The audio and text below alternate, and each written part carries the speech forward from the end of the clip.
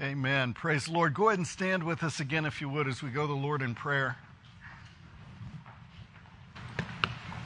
Just go ahead and bump elbows with your neighbor. Let's touch and agree. Father, we come to you today, come before you. We ask, Lord, as we look at our society, we look at our lives, we look at the state that our country's in, God, we pray, deliver us from evil. Lord, even that evil that we recognize is in our own hearts at times. So, Father, we pray, lead us not into temptation. God, we ask that you would give us in Christ the forgiveness of sins so that we can forgive others. And pray, Lord, today that you would open up the bread of your word, feed us today, the bread that we get here through the word of God. Strengthen us. Lord, guide us. We ask that your will be done in our lives as a result of time that we spend together today in your word. We ask it in Jesus' precious and powerful name. Amen. Thank you. You may be seated in the Lord's presence. If you have your Bible with you, turn to the book of Hosea chapter 1. And, about halfway through the last service, I was thinking, I decided to take us into the School of the Prophets this summer, which is going to make it a hot summer for sure. And, and I thought, man, this is, Hosea's kind of got all of us on blast equally. But then I thought, man, I can't back out of it now. I guess we're stuck. So here's Hosea.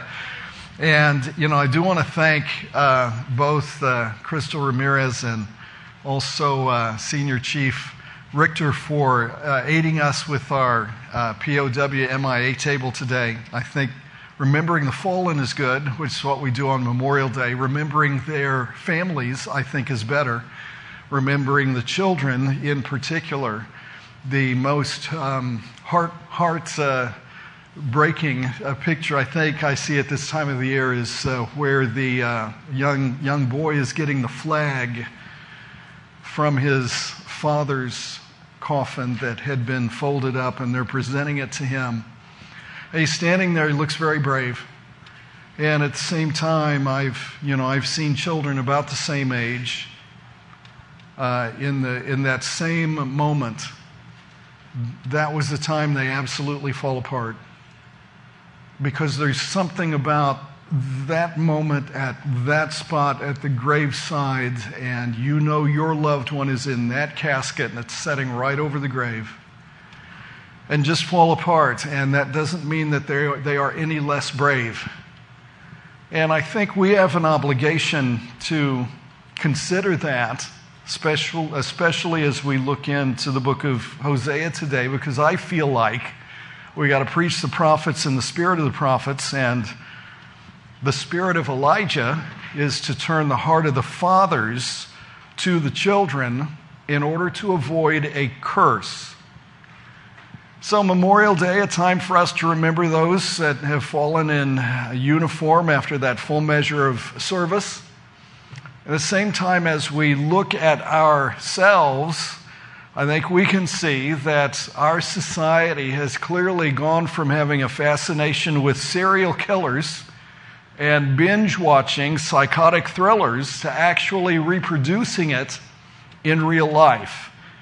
And that is why God's Word and this church is your deliverance in this society and of your kids. When you talk about generational curses, there's nothing spooky about that.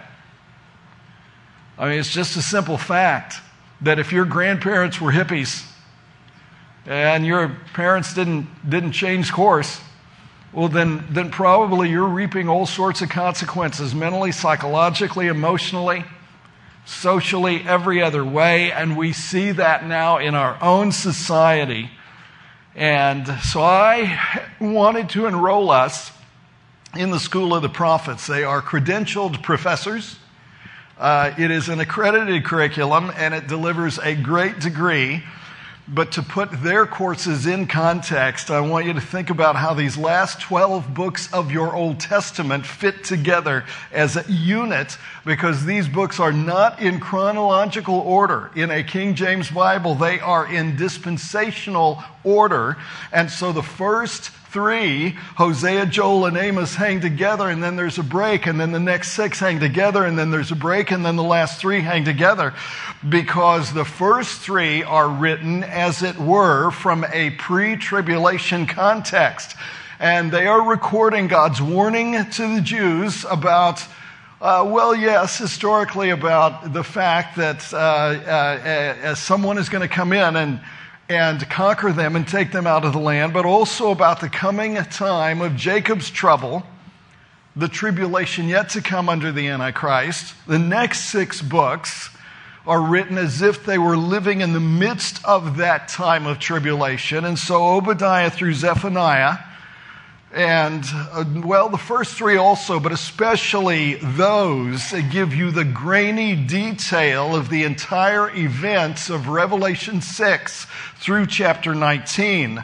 The final books, Haggai through Malachi, are, I will say, post-tribulation books, because they're written as if tribulation's ended with the second coming of Christ, and now they are rebuilding things in the land. So that's kind of the syllabus on these 12 minor prophets and how they outline themselves into 3 doctrinal sections: pre-tribulation, mid-tribulation, post-tribulation.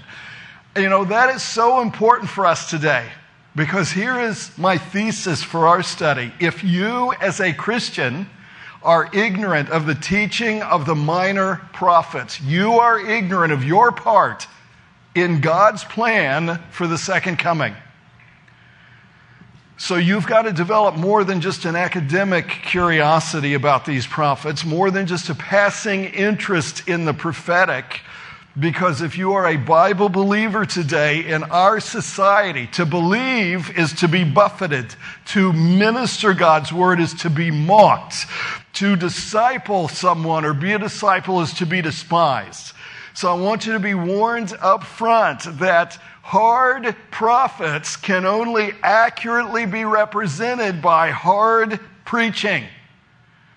Now again, Hosea is putting us all on blast equally, so don't take it personally unless it applies to you. And while I've got to speak truth to power in politics from this pulpit and do so from time to time, I still have to be willing to speak truth to our personal preferences in society. So I'm just warning you in advance, this particular study is rated R. It is rated R for keeping it real. Turn to your neighbor and say, real.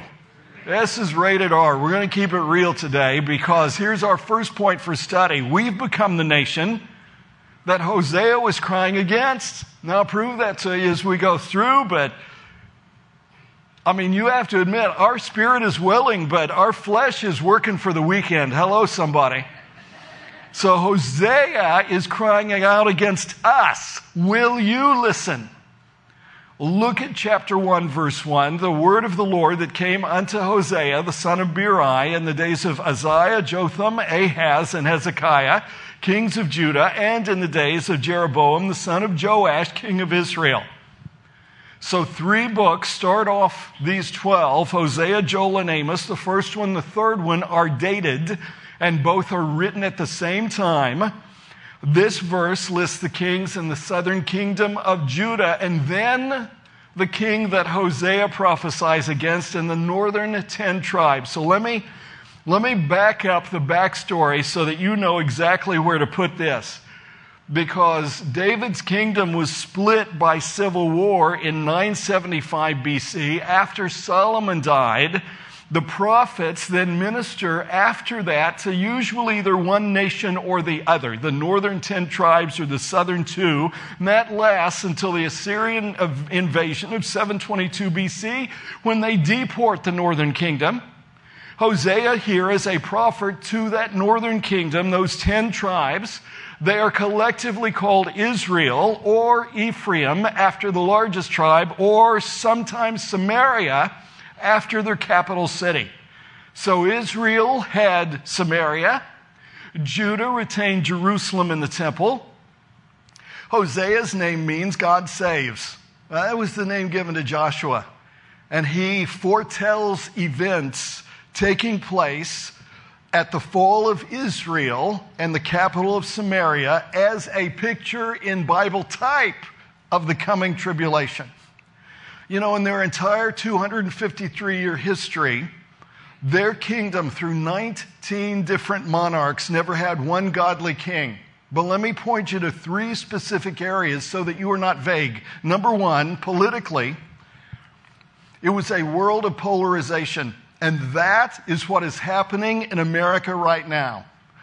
And since this is the first prophet to speak after Daniel drops the mic and walks away, verse 2 says, the beginning of the word of the Lord by Hosea. And the Lord said to Hosea, go, take unto thee a wife of whoredoms and children of whoredoms, for the land hath committed great whoredom, departing from the Lord. So things are even worse morally and spiritually than they are politically. I mean, this time frame from Jeroboam II down to the captivity is the last lap of iniquity in Israel's downward spiral. So God says, look, Hosea, I'm going to give them one more last chance. I'm going to give them the best picture I can muster. And so I want you to be like the prophet Ezekiel. Your life is going to be like Ezekiel's, Ezekiel 12, verses 4 to 7. I'm going to make you an object lesson for the people that I want to listen to you. And therefore, he is commanded to marry a whore. Verse 3, so he went and took Gomer, the daughter of Diblaim, which conceived and bare him a son. So Gomer begets children of whoredoms in order to prove that the land hath committed great whoredom, departing from the Lord. So the first child is said to be Hosea's, the other 2 are not. Verse 4, and the Lord said unto him, call his name Jezreel. For yet a little while, and I will avenge the blood of Jezreel upon the house of Jehu, and will cause to cease the kingdom of the house of Israel. Now, the name Jezreel means scatters because God is getting ready to disperse those 10 tribes into captivity. And I need you to know that if you do not make the right choice at Jezreel, at the Battle of Armageddon, then you put yourself beyond my mercy, God says. But I need you to know, because Paul says in Ephesians 5 that there is an evil day. If you do not make the right choice in your evil day, you risk putting yourself beyond God's mercy. Love cannot love iniquity and idolatry because that type of wickedness precludes love. So number 2, socially, it was a world of compromise and corruption. You know, men and women today want a God that can tolerate anything that they can tolerate, and they can tolerate a whole lot. You know what I'm saying?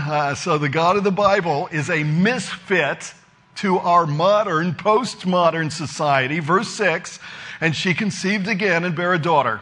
And God said unto him, call her name Lo Ruhamah. Lo means no in Hebrew. For I will no more have mercy upon the house of Israel, but I will utterly take them away.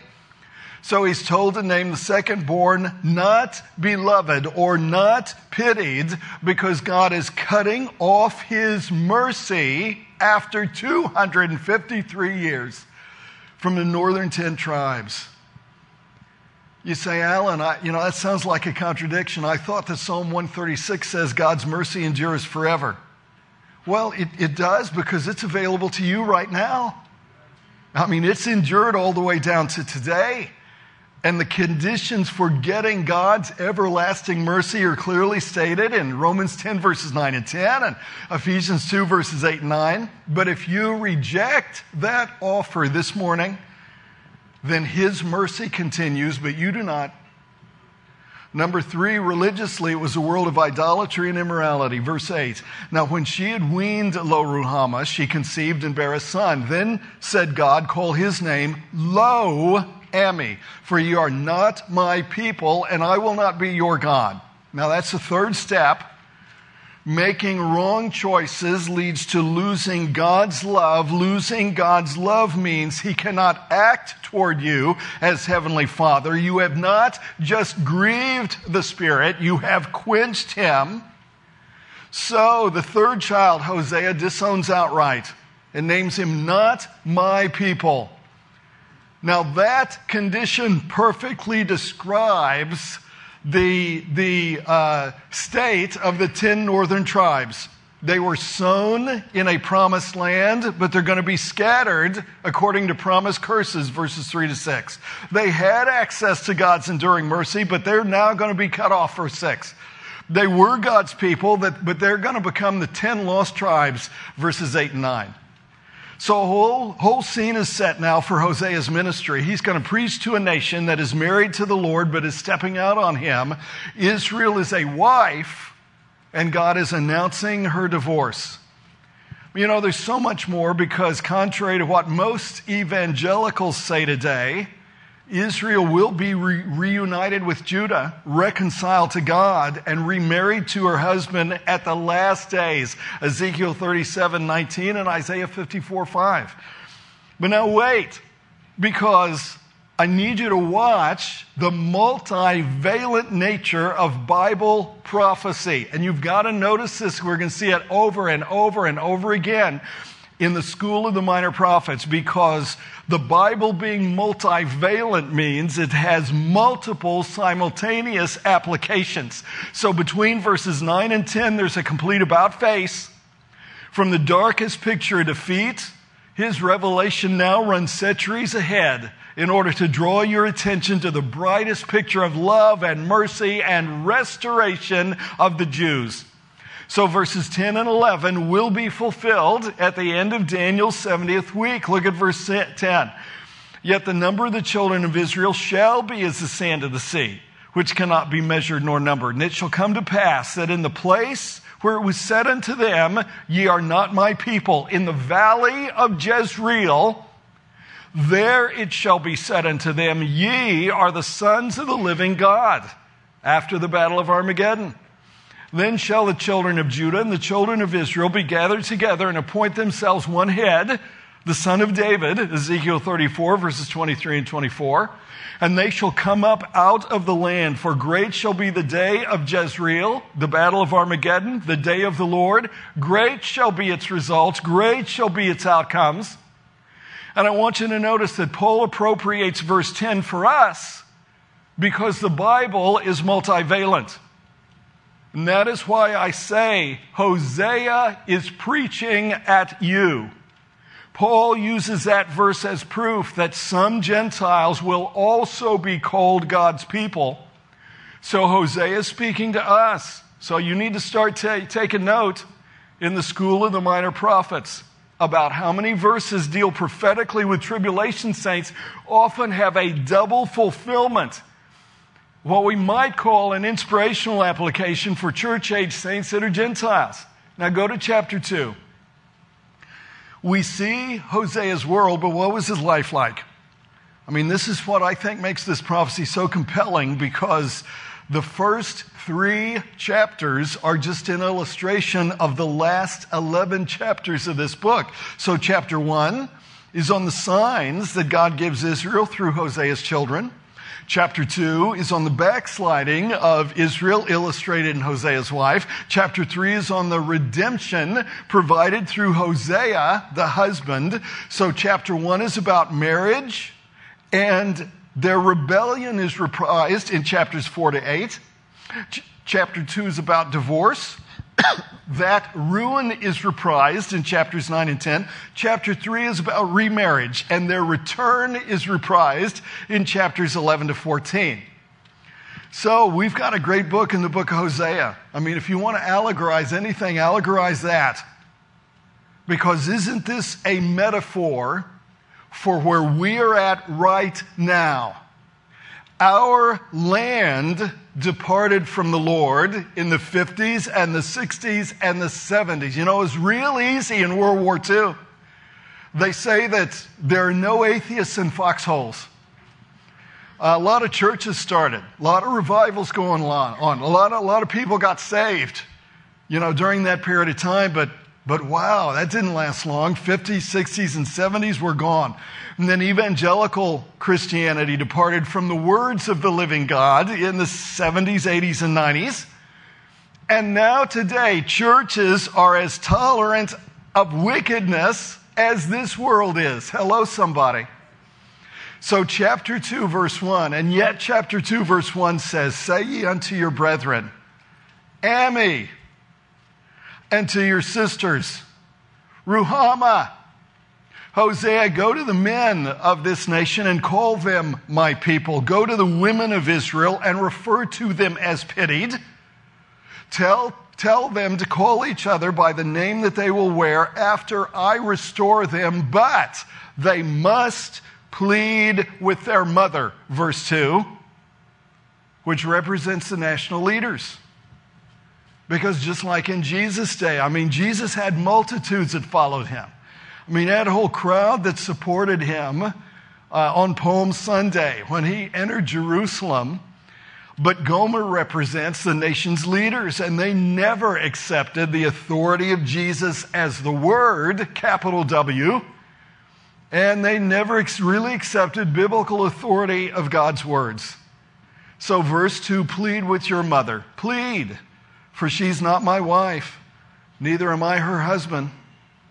God writes Israel a bill of divorce on the grounds of adultery in Jeremiah chapter 3, verse 8.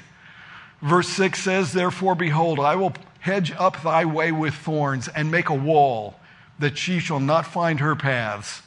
So that wall that was meant to protect becomes your fenced-in pathway, and it prevents you from going in any other direction except to judgment. Verse 2, and she shall follow after her lovers, but she shall not overtake them. And she shall seek them, but she shall not find them.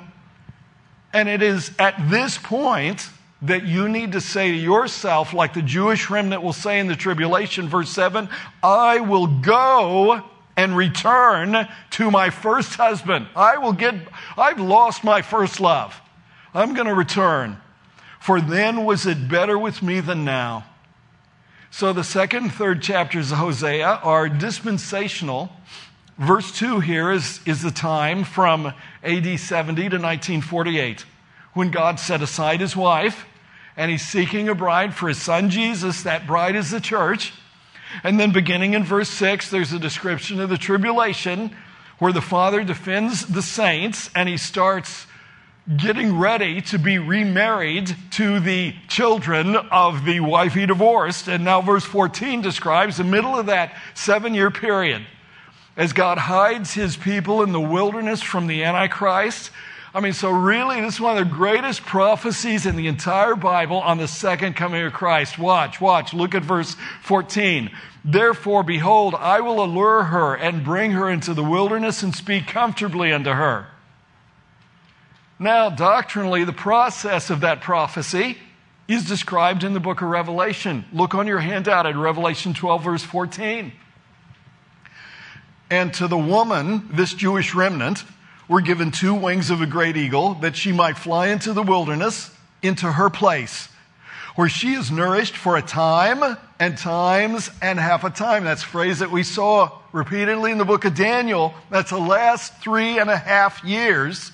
And she's nourished from the face of the serpent, that is Satan possessing the Antichrist. And then Israel repeats the same events that she went through between Exodus 15, crossing the Red Sea, and Numbers chapter 23, part of receiving God's mercy. And that both burns out her desire for idolatry and purges out the rebels that are among her. Verse 15, and I will give her her vineyards from thence, and the valley of Achor for a door of hope. Boy, it sure wasn't back in Joshua 7, but okay. And she shall sing there, as in the days of her youth, and as in the day when she came up out of the land of Egypt, what we call the Song of Moses. So the valley of Achor was burned indelibly into Israel's memory by the sin of Achan in Joshua chapter 7. He had caused the defeat of Israel at Ai, and they stoned him in the valley of Achor. But now wait, the name Hosea is equivalent to the name Joshua, and Joshua is the Old Testament name for Jesus, and Joshua attacked a cursed city in Joshua 6, and Jesus comes back to attack a cursed city in Revelation 17 and 18. So, this is our second point for study. God says to Israel and to you today, return to what I am comfortably speaking in my words. And I will give you victory over victimization. And I will turn your greatest defeat and your deepest shame into a doorway that opens on hope. The blessed hope. I mean, this process prepares Israel for the promised land of the millennium. And this process prepares your soul for its purpose, its place in God's purpose in eternity. Because if you have a real Bible and you know it, then you remember how the term that day in verse 16 refers to the second advent. Look at it, verse 16. And it shall be at that day, saith the Lord, that thou shalt call me Ishi, my man, my husband, Isaiah 54:5, and shall call me no more Baali, the name of that heathen god, which means master. So the spell is finally broken. The bondage is finally over. So in verse 19, God gets remarried. But Hosea's story is not yet over because Hosea also gets married a second time. Now he's already pictured God, but now he's going to picture Jesus. Watch, chapter 3 and verse 1. Then said the Lord unto me, go yet, go again, go get a second wife. But this time, I want you to love a woman, beloved of her friend, yet an adulteress. So Hosea chapter 3 verse 4 is the perfect picture of Israel during this dispensation from AD 70 to today. But in this chapter, Hosea becomes a picture of the Lord Jesus Christ, the friend of sinners, finding a bride of his own in the church. You say, Alan, how so? Well, look at verse 2. So I bought her to me for 15 pieces of silver, and for an omer of barley and half omer of barley. So Hosea's second wife pictures God displacing Israel to claim a bride for his son, not replacing Israel, but displacing Israel until he takes us out at the beginning of Daniel's 70th week, because in the Bible, silver is redemption money. Now, a bushel and a half of barley is worth another 15 pieces of silver. And 30 pieces of silver is what Judas got for betraying Jesus and delivering him up for your redemption on the cross. Matthew 26:15. So then there's a break where verse 5 opens a portal into the millennium. Look at what it says. Afterward shall the children of Israel return and seek the Lord their God and David their king, and shall fear the Lord and his goodness in the latter days. Now, I've taken extra time with chapters 1 to 3 because now you're able to see the picture of chapters 4 to 14. Hosea gives 3 messages to the people based on the analogy of his own experience in these 3 chapters. So now let me pull out of this prophet what we need to learn today at his school. What do you have to do to return to him and get out of the mess that you are in? Chapter 4, verse 1. Hear the word of the Lord. And I could stop right there because I just gave you the answer.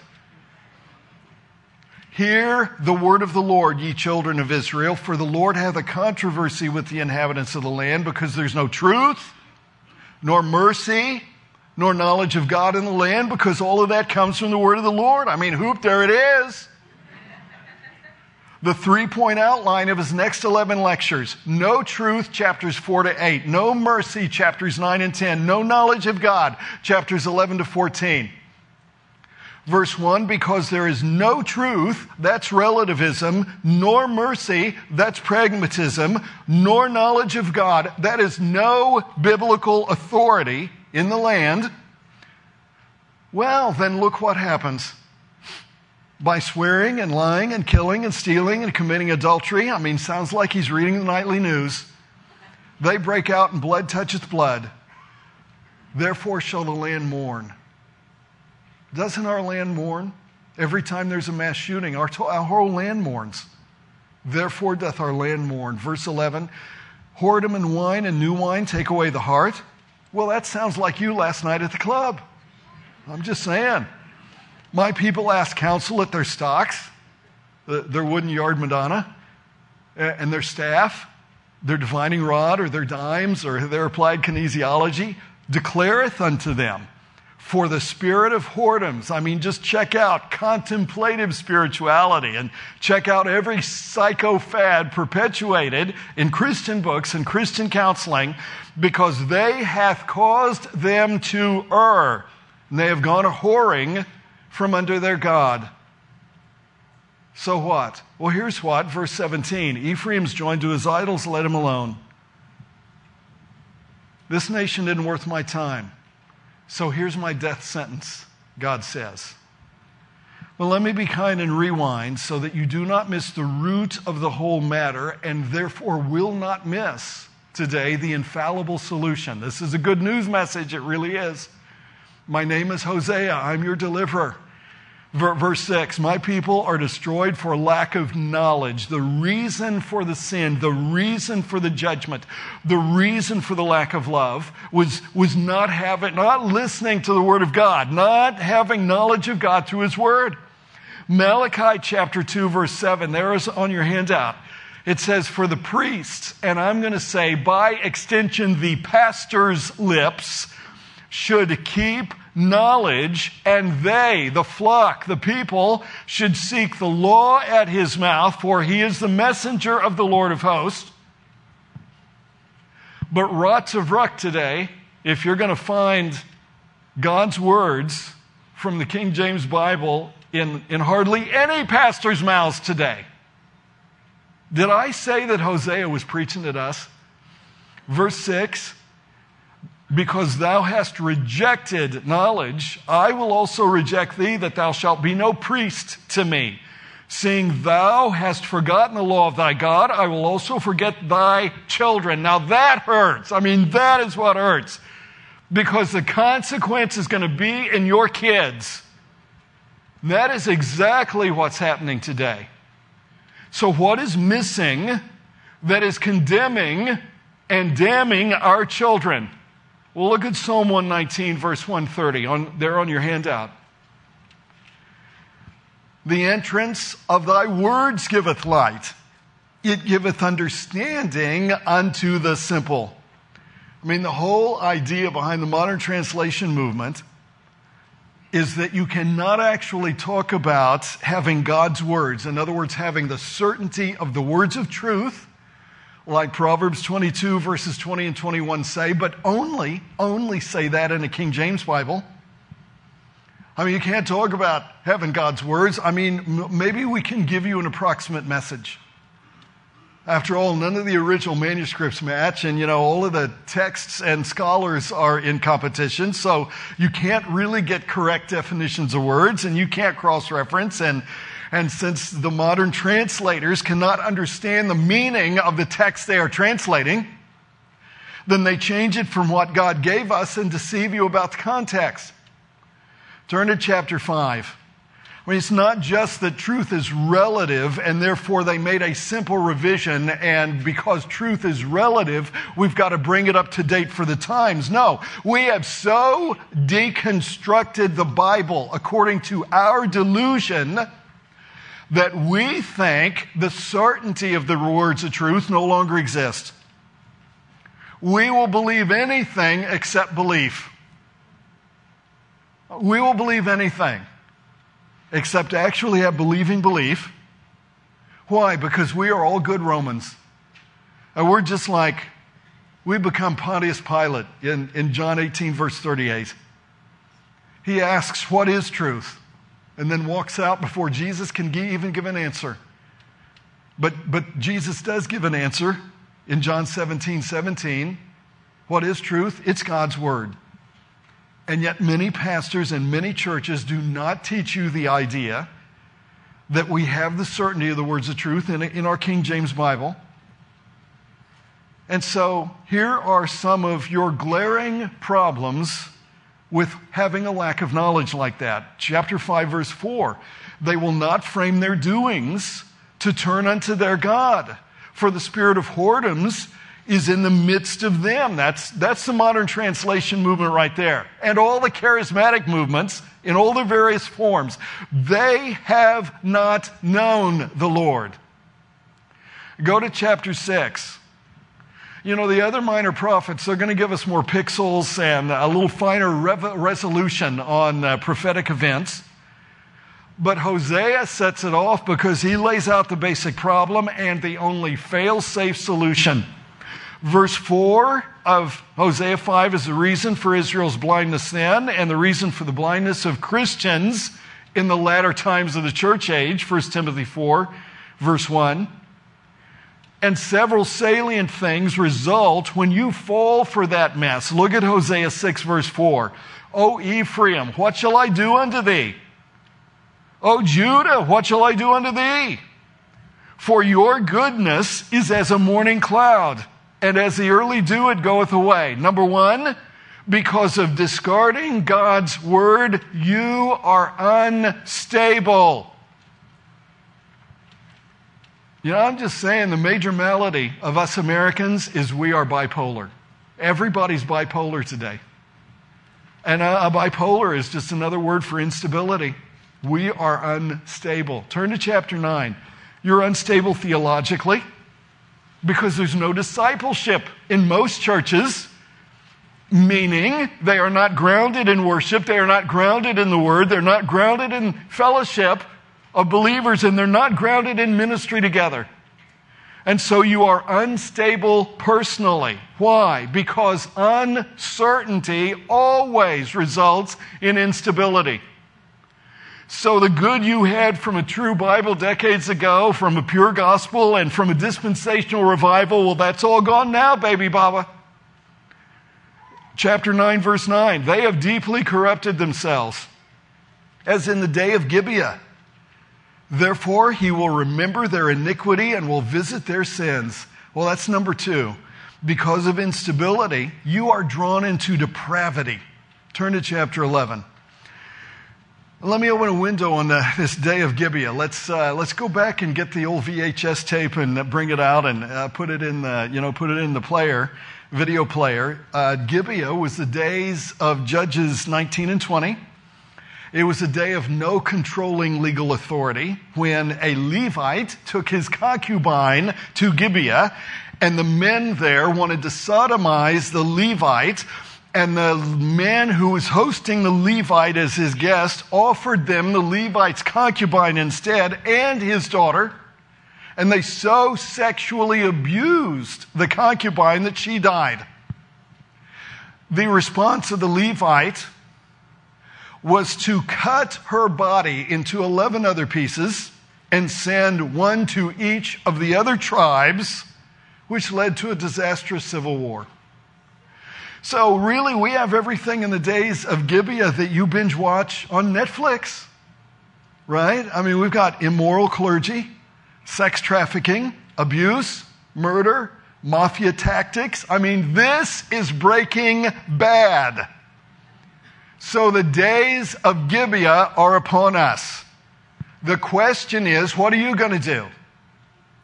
Will you acknowledge God's purpose for eternity for your own soul and follow it, and then get that gospel good news to others of how to have everlasting life by believing on Jesus? And we got to call believers back to this. We got to call them back. I didn't move, they moved. I mean, I know it sounds odd today. I know you come into this church, particularly if you've gone to if you've had any other church experience, you come into this church, you're like, well, what in the world is this? I mean, they believe they have God's words in English in the King James Bible. Hey, I didn't move, they moved.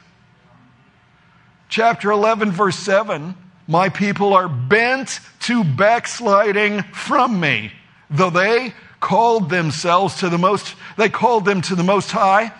So preachers, whatever good preachers were left, or good priests who were teaching, or prophets like Hosea, called him to the Most High, none at all would exalt him, no. Number 3, because of depravity, you backslide continually. Turn to chapter 13. As the sapling is bent, the tree must grow. And our society, both national and Christian, has a predilection for not believing God's words. I mean, we'll believe anything except belief. We have a stubborn, skeptical unbelief. I mean, this is hard preaching from a hard prophet, but I am calling you to the Most High today. But is it going to do you any good? Will you not exalt the Lord above yourself? Will you not put what God says above what you think? Will you not put what He wants above what you want? Will you not magnify His word, even above all His name? Psalm 138, verse 2. Number 4, because you are bent to backslide, you idolize man's word. Look at verse 2, Hosea 13. And now they sin more and more, and have made themselves molten images of their silver and idols according to their own understanding. That's according to man's words. All of the work of craftsmen, they say of them, let the men that sacrifice kiss the calves, the molten calves that we made, according to our own words. Now, since every other scholar gives you their interpretation, I'm going to give you my commentary. Every modern Bible translation idolizes human understanding. And now they sin more and more. I mean, more and more and more. And it's not, it used to just be certain publishers, but now it's whole denominations, and they come up with their own translations, and none of them start with a faith-based view of Scripture. Prove me wrong. Every one of them has an anti-supernatural bias. All of them are based on the idea of evolution applied to the text. So they've made molten translations of their text according to how they understand it, their word. They all limit themselves to the author's original intent, or what they understand of it, or the hearer's original understanding, or what they can make out of it now centuries later, or to the original manuscripts which no longer exist. And that is an idol made according to human reasoning and human understanding. And yet it's the work of such craftsmen. I mean, they're craftsmen in original languages, cognate languages, research languages, and patristics. So we got to bow down. Can I just put you in your place today? I'm going to anyway. First, letter A. Some of you are like Israel. You were found in love, but now you run. And you were redeemed by the blood of Jesus, and the barley of the Word of God was sown in your life. And you may not have had a bushel and a half from a disciple-making church, but you had half. You used to be a discipler, and now the ground is fallow. Your Bible is moldy. Your heart is as chilly as crust. But second, letter B, some of you are like Hosea. You've been wronged by others. I mean, these are the days of Gibeah, not Elijah. And you have been wounded or mistreated by a parent, a step-parent, a relative, a friend, or a spouse. And your greatest temptation is going to be to hatred and resentment that waits for revenge. So here is all I want out of today's session in the school of Hosea. I want you to be used of God like Hosea. That's all I want. I want you to be used of God regardless of cost. Now, in order to do that, he took his scars, he processed his hurt, he processed his emotions with God's word, and because he did that, it turned his scars into his life message. For those of you in the sandals of Hosea, I challenge you today to turn your life over to God's own words. And the school of the prophets, as you're going to see, is based on that one idea right there. The Word of God will always do the work because the Spirit of God answers to the Word. Now, it could be that you slipped in here just looking for hope. I mean, you're just looking for a door of hope to open in your valley of trouble. That's what Achor means. Achan had troubled Israel, and they stoned him in that valley. They called it Achor because it was trouble, it was tribulation. All you need, what you're praying, what you're looking for, is God to open a door of hope. So if you're tired of this world's violence and uncertainty, I want to tell you, Jesus is your Joshua, and he specializes in attacking your curse and saving you. Saving you just like Rahab, the Gentile harlot, got saved. I mean, right there. Jesus, friend of sinners, he loves us, even though we are what we are. And he'll save you today just by you trusting in him personally to be your Hosea, to buy you out of bondage, to deliver you from the slave market of sin. My time is up. I thank you for yours. Every head bowed, every eye closed.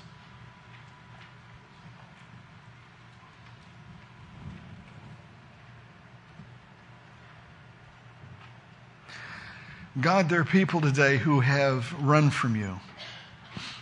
And I pray that you'd give them a renewed commitment to their Bible. I pray that they'd walk in your Spirit in spite of the filth in our society. And God, show us once again how your strength is made perfect in our own weakness. And I thank you for them, Lord. I thank you for those who are committed to the same truth that we are. They keep us from feeling so alone in this ministry. But Lord, I especially thank you today for Jesus who heals and redeems. Lord, I can remember when Josh was still here and we had the POWMIA table and happened to have it just like in a week after he had somebody who was under him when he was a battle captain in Italy who had come back, commit suicide. And Lord, that only happens because they believe there is no door of hope in their acre. And God, that's on us. We've got the truth and we got the gospel good news of how to be saved. Will you simply believe on Jesus for everlasting life today? I mean, the Bible may sound strange to you, but it's God's word for you. And if you want to be saved right now and promised eternal life, life after death, all you have to do is pray your heart to God, knowing that he hears. And you know that he hears because you're not praying to somebody that is dead. Jesus is alive. So just pray and say, God, save me today for Jesus' sake. I trust Jesus today for everlasting life. Here, Jesus, I give you my life. Put my soul into your purpose for eternity. Go ahead and stand if you would as we get ready for the praise team to send us out singing. And if you prayed and you trusted Jesus for eternal life today, please come up here to the front. Meet me or one of our personal workers we'll have at the front of the aisle. Come up here and let us know. You can come right now. You can come while we're singing or come, as soon as we get done singing. I want to give you a copy of my book, Next Steps for New Believers. Maybe you attend here. You think you need to be a member here. All right, come up and talk to us about it. Maybe you're saved, you want to get baptized. Okay, we're going to do baptisms the Sunday after all church retreat. You know what? Maybe you just need prayer. You want someone to open that door of hope by praying over you or praying with you or praying for you. Come up here to the front. Let us catch us. Let one of us pray with you. Next Sunday, Lord willing, will be our final study on the single-minded life there in Ruth chapter 1. Be here and bring somebody that needs to hear the gospel good news. Praise team, send us out singing.